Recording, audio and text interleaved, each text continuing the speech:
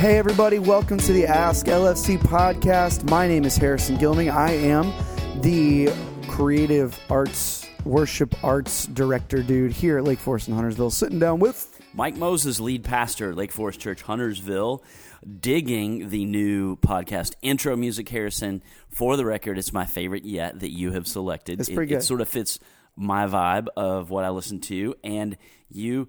out of all the voters, our listeners who ran into you in the grocery store, that's right. It's yes, Harrison, change it up every now and then. So well done. That's what we got. That's what we got. That's what we got for now. Yeah. Hey, today's podcast is going to go along with our sermon series.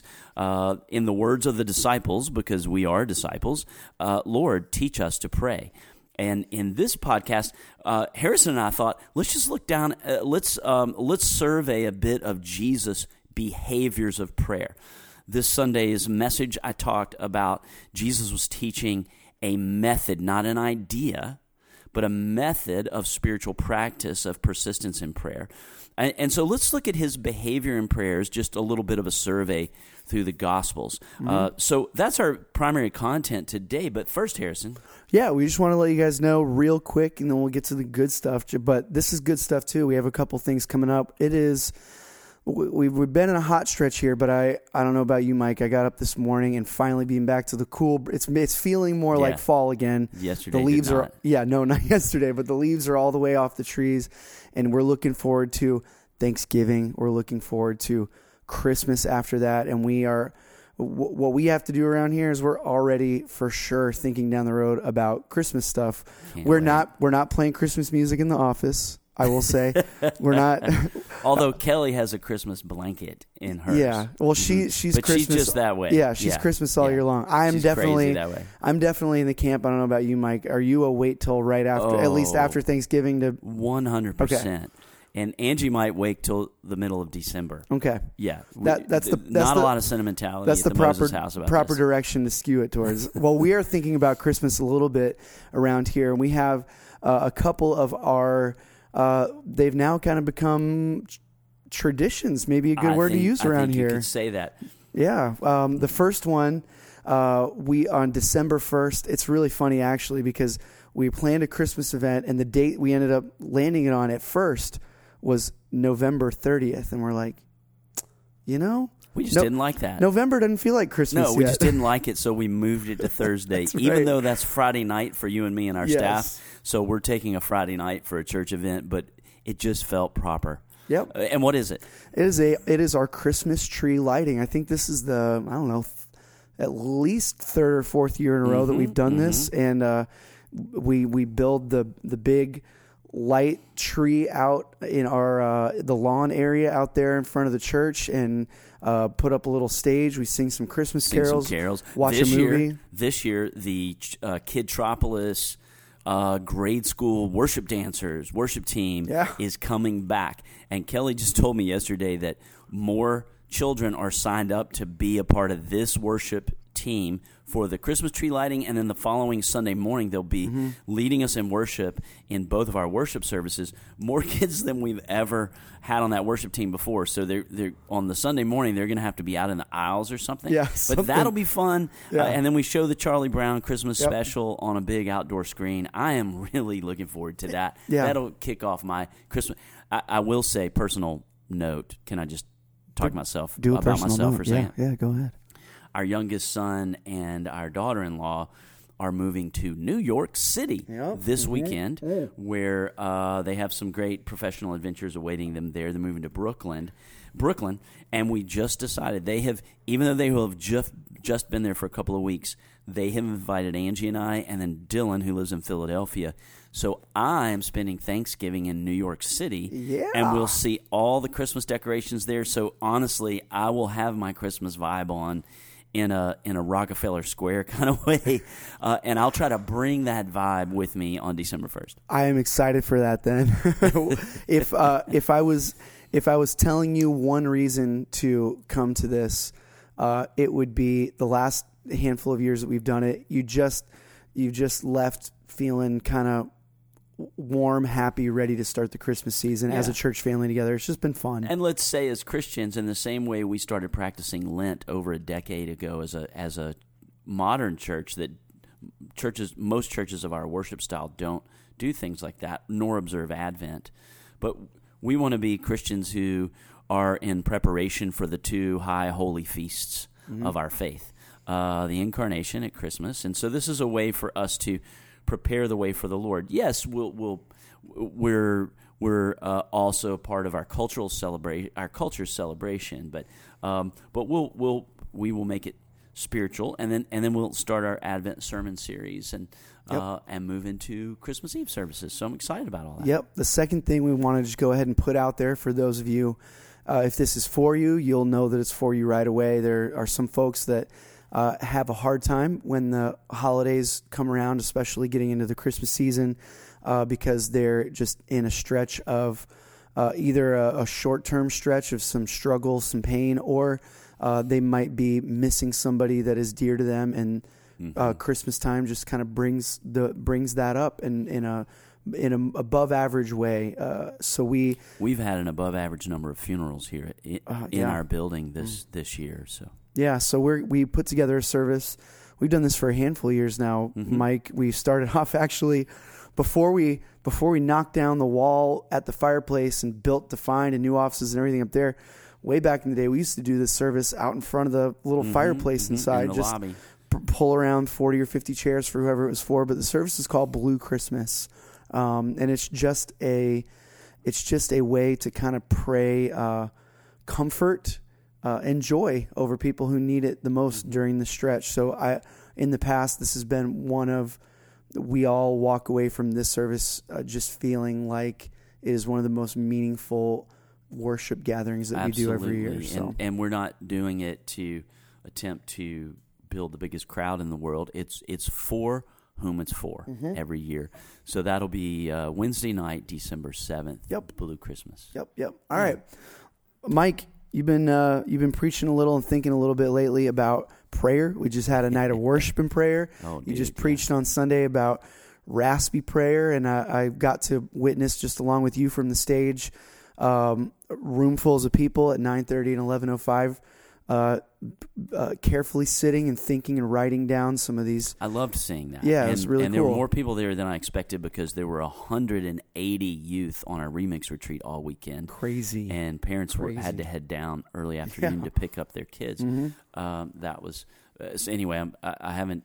All of our youth staff took yesterday off. I'm looking forward to hearing some God stories from the remix retreat. But let's yesterday. So I did week 2 of the sermon series. Lord, teach us to pray, and I decided in my portion of this series last week, this coming Sunday, and then the following Sunday are my 3 in this series.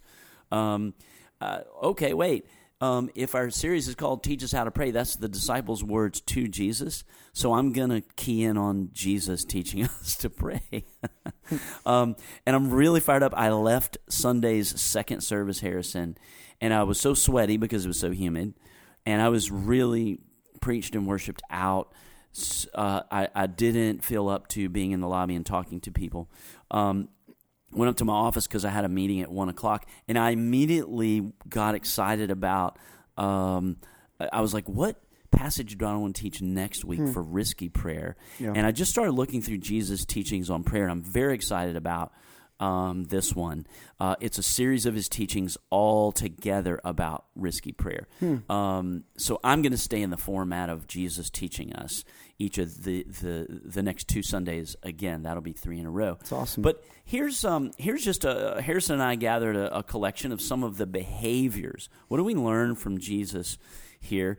And the first 2 I think are really important, are the kind of thing that can take a Christian from a feeling like their walk with God and their relationship with God is self-contained into something that feels like it's more a part of their whole life by just adding this practice on. And so our first 2 behaviors we want to notice of Jesus is that Jesus prayed for others, audibly, out loud, and Jesus prayed with others. The one of the examples of Jesus praying for others, Harrison, I enjoyed seeing this example, looking back at the details of it. Matthew 19:13 writes, "Then little children were brought to Jesus for him to," and this detail is a reminder to me, "place his hands on them and pray for them." So there's something, when we say, hey, would you like for a member of the prayer team to pray over you, with you, after a service? This is not like a modern touchy-feely thing. Yep. Jesus placed his hands on them. There's something there, tangible, there, and he prayed for them. And interesting, the disciples, remember, rebuked. They were like, don't bring your children to Jesus. Don't bother him with this stuff. And I think a lot of people feel, I've actually had people say this to me. I thought about going to the prayer room, to the well or the prayer team for prayer about such and such. But other people have more things than me, or I didn't want to take up their time. Yeah. Whether that's the real reason for their hesitation or not, the disciples were sort of like, Jesus doesn't have time to pray over your child. and yet Jesus prioritized this. So I just, number one, Jesus prayed for others. So, hey, friends, listeners, here's a deal. And this will actually, I don't know how risky I want to get 2 Sundays from now and ask people to stop and pray for each other aloud in the worship service, because there are always people who aren't yet believers, people who have anxiety disorders. So, gosh, while that sounds cool, I don't know that I should do that. But you guys, listen, we were challenged on our staff recently. The next time you find yourself saying to a neighbor, this would be the best as a neighbor, who's not necessarily in your church family, or to a family, your child in your home, or your spouse, or a friend, or a community group member, hey, you know what? I'll pray for that. What if you instead, hey, can I pray for that right now for you? Take the risk, get it out loud, potentially put your hand on them. If us parents did that more often for our child, oh my gosh, that activates the Holy Spirit and the faith in the family in between a parent and a child. So praying for others, dude, it's just doing it like Jesus did it. Yeah. It's kind of like that simple and direct. Jeff has a picture in his office. Some of my favorite times around here at Lake Forest are when we are kind of commissioning new elders to be a part of our elder team, and it is a common thing when these services happen that these elders will come to the front, and all the current elders of the church, their family, their friends, it's like this group of 30 people reaching in and either laying hands on the new elder or laying their hands on the person in front of them, kind of this chain going. And it can be a really powerful spiritual moment. And you see a lot in the Gospels. There's something that the people have about touching Jesus, even just touching his robe. So there's definitely something to that with him, that's mentioned for a reason, and something that we model from time to time when it feels like the right thing to do. Yeah. Well, Jesus prayed for others, and that's the example of the children, and he laid hands on them. But Jesus also prayed with others. I recall the Mount of Transfiguration moment in Jesus' history, where he and 3 of the disciples go up on a mountain, and they have this vision, and they see Moses and Elijah. Here's a detail I never noticed, Harrison, until we put on the lens of the prayer behavior of Jesus. Luke 9:28 recounts it. Here's how it says. Jesus took Peter and John and James with him and went up onto a mountain to do what? To have a conference? To have a meeting? What is it? What did Luke say Jesus took them up the mountain to do? To pray. Yes, so he went up there to have a prayer meeting. Yep. That's an old school reference. But again, I think there's a simple beauty and power in this example for us to do as our Lord did. We want the lifestyle. We don't just want the worldview of Jesus, which is theology. We do want that. We don't just want the virtue and the character of Jesus. We do want that. But one of the ways we have those first two is if we put on the behaviors or lifestyle of Jesus. And So this is praying with others. This is, Harrison, I think I take this for granted. One of the beautiful things about Angie and I having been in our community group, and you and Emily and yours for years, is this means there's this group of 13 people who we do life together, who worship as part of Lake Forest, and every 2 weeks, these are 13, 14, like, spiritual, like, racehorses in our group. Yep. And we were praying aloud in front of each other, for each other. I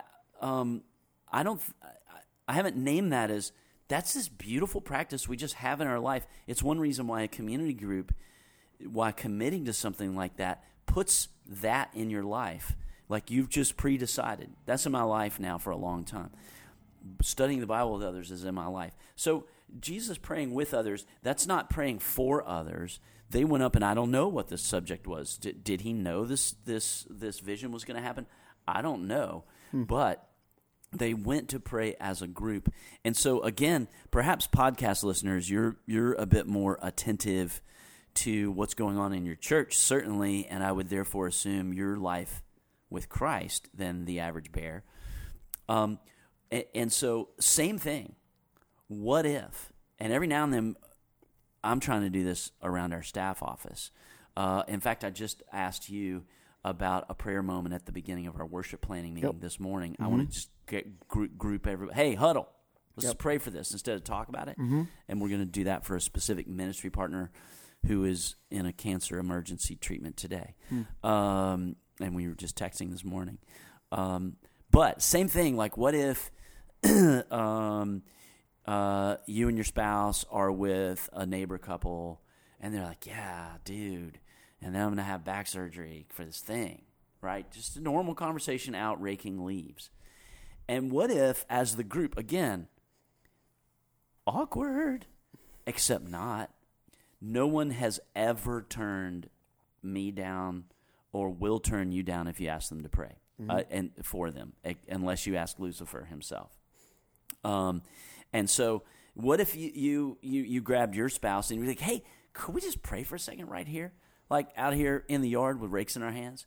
Like that, like, because Jesus prayed with others. One of my favorite moments, speaking of our worship planning meeting, one of my favorite moments of the past couple months is right at the beginning of September. We were, as a worship team, looking ahead to what's this fall going to mean for us. What do we want for the people of our church? And we just decided to, hey, before we do any of this, let's just pray together, and thinking maybe we'll pray for a couple minutes. And we ended up praying for like 20 or 30 minutes, just going around, taking time, just like praying together for what God was going to do in the lives of the people of our church, and for us as we're helping to steer where some of these topics were going to go and things we wanted to touch on. But man, it can turn into a powerful moment really quickly when people gather together to pray. Our routine planning meeting into a very special, memorable moment that activated all of our spirit with the Holy Spirit. So I think there's just a sense of more spiritual palpability when you externalize by praying for others and with others. There's a bit of a power there. A few more observations of Jesus' behaviors of prayer. Is Jesus prayed alone? Luke 5:16. Let's listen for one word here, Harrison. Okay. Jesus, what's that next word?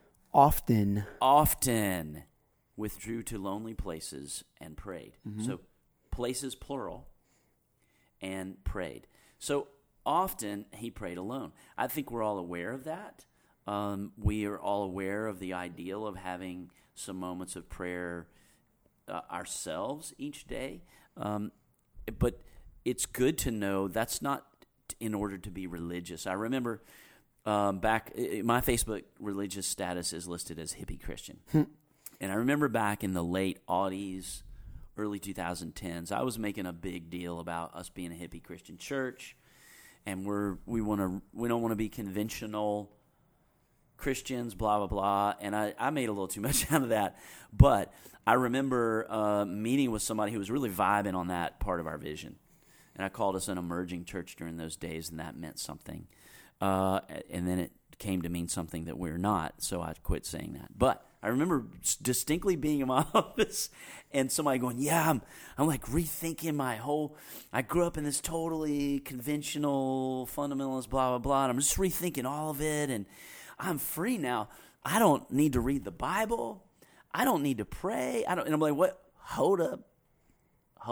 We follow Jesus. We're hippie Christians because we want to follow Jesus, barefooted maybe, or in sandals and togas if we need to emphasize our hippiness. But Jesus was drenched in the words of Scripture and often withdrew. I was like, that's like a throw the baby out with the bathwater moment. And so it's just good to be reminded of. Luke 6:12 says, one of those days Jesus went out to a mountainside to pray. The observation is Jesus, we see recurring times when he would go out in nature. I don't know if they thought of in town and out of town in nature the same way we do. I doubt they were as sentimental about it as us because they got their livelihood out, like on the lake. They didn't think of the lake the same way we do. But he often prayed in nature, and that certainly is stimulating for us. When Cammie does her dog days, she's always grateful when the Lord gives them a beautiful day because they're on Lake Norman and out in nature. This was my favorite point that you found, Harrison, and it says Jesus could pray as a sprinter or a marathon runner. What's the observation there? Yeah, there are times where the Bible talks a lot about pray about everything, don't worry about anything, be praying constantly. So there are times where we have these kind of short bursts of prayer. You're walking from one meeting to another meeting, and you pray for a moment. But Jesus and Jesus gave us, when they said teach us to prayer, he talked about prayer a lot of ways, but he said, oh, and by the way, here's what we call the Lord's Prayer as something it's short, you can memorize it, it covers the whole waterfront, so to speak. I don't know where that turn of phrase comes from. Yeah. But it does that. And so he could pray in short prayers, but also he took extended time to pray. We see that even as he's beginning his ministry. He goes to the wilderness for 40 days and 40 nights just to pray and fast. Yeah. There's no other stuff going on out there. It was just praying and fasting as he's preparing for what his next few years of ministry were going to be. We see Luke 6:12 says Jesus spent the night praying to God. We see Jesus as he's approaching the cross, goes to the garden to pray, and he's up praying all night, intensely praying, as much of a marathon prayer that you could possibly find. So he finds windows where we can pray briefly, but he also set aside time to pray for a long time for important stuff. And this is our last podcast. We talked about creating an hour or a half day or a day alone with God. But hear this, Luke 6:12. Jesus could sprint, be a sprinter in prayer or a marathoner, and that would be healthy for us to develop both aspects in our prayer life. When he spent the night praying to God, I have a lot of experiences with that, and for example, the longest Jesus, fasted and prayed for 40 days in the wilderness. The longest I've fasted at one time is 3 days in a row. That was quite arduous for me. It was water only while I was focused on prayer, and I was at a monastery, a Roman Catholic monastery in Rock Hill, South Carolina, that any of you can reserve a room there, and then they have a chapel, and I would just cycle back and forth between being in my room or being in the chapel, meditating on Scripture in the ways that I talked about in the last podcast. That was 3 days over New Year's, 1997 into 98, and at the end of it is when I heard, I won't say it, when I was able to make the prayerful decision to plant this church in Lake Norman instead of Ballantyne, the university area, or Mooresville, and I'm really happy about that. The longest I've done this several times, but I prayed, including in the middle of the night, for 1 full week in the Greek monasteries of Meteora, the Meteora Mountains in Greece. You can Google that. There are these beautiful monasteries, and I got a room at the foot of the mountains. And I observed the monastic hours of prayer, which is I forget if I chose 7 or 8 different times each day, and I would hike to one of the monasteries and be there all day, back down to my room, and then in my room, get up twice in the night. And I would just try it on the classical, historic monastic rhythms, and I fasted during the day. In the evening, I would have dinner. So Jesus could pray as a sprinter or a marathon runner. Let's just cover a couple more. Harrison, what do you think? Sounds like a plan. There's one on here that really stuck out to me, Mike, just in terms of where we've been over last week as we're looking ahead to this week even a little bit, but especially last week. I've thought about this before, and it's kind of wild to think about that Jesus prayed sometimes knowing that his prayer would not be answered or answered in a way he expected. And you see that especially as we mentioned before, he's praying in the garden, and he prays, God, take this cup from me. He's looking ahead to the physical and spiritual suffering that he knows is about to come, with his body being broken down and feeling separated from his Father. And he asks, God, take this cup from me. But Jesus is God. He knew what was going to happen. He'd been talking about it for years in ways that seem obvious to us now, but it's also always funny to me that he's telling the disciples, like, I'm going to be gone, but I'll be back. And they're like, what are you talking about? What? And then it happens, and they're so shocked they don't even put it together. But he prays, and he knows he prays 3 times. Asks that he not have to go through this. And he finishes that by saying, this is a quote from Matthew chapter 26, verse 39. He says, Yet not as I will, but you will, which is crazy considering what he was about to face. So it's just a reminder that even in that, we talk all the time about the beautiful thing about the incarnation, about as we're looking even ahead to the season of Advent, of God becoming one of us, is that he truly experienced all these feelings that we experience. And one of those is desperately praying and getting an answer back that he was not hoping for. Harrison, I have never thought about that before. That is another way in which the question of unanswered prayer is a bit of a conundrum in Scriptures. Just there are various promises. There's a mystery that we're asked to pray. We're called to ask for the desires of our heart. We're promised that God hears and answers, and yet there's unanswered prayer, and that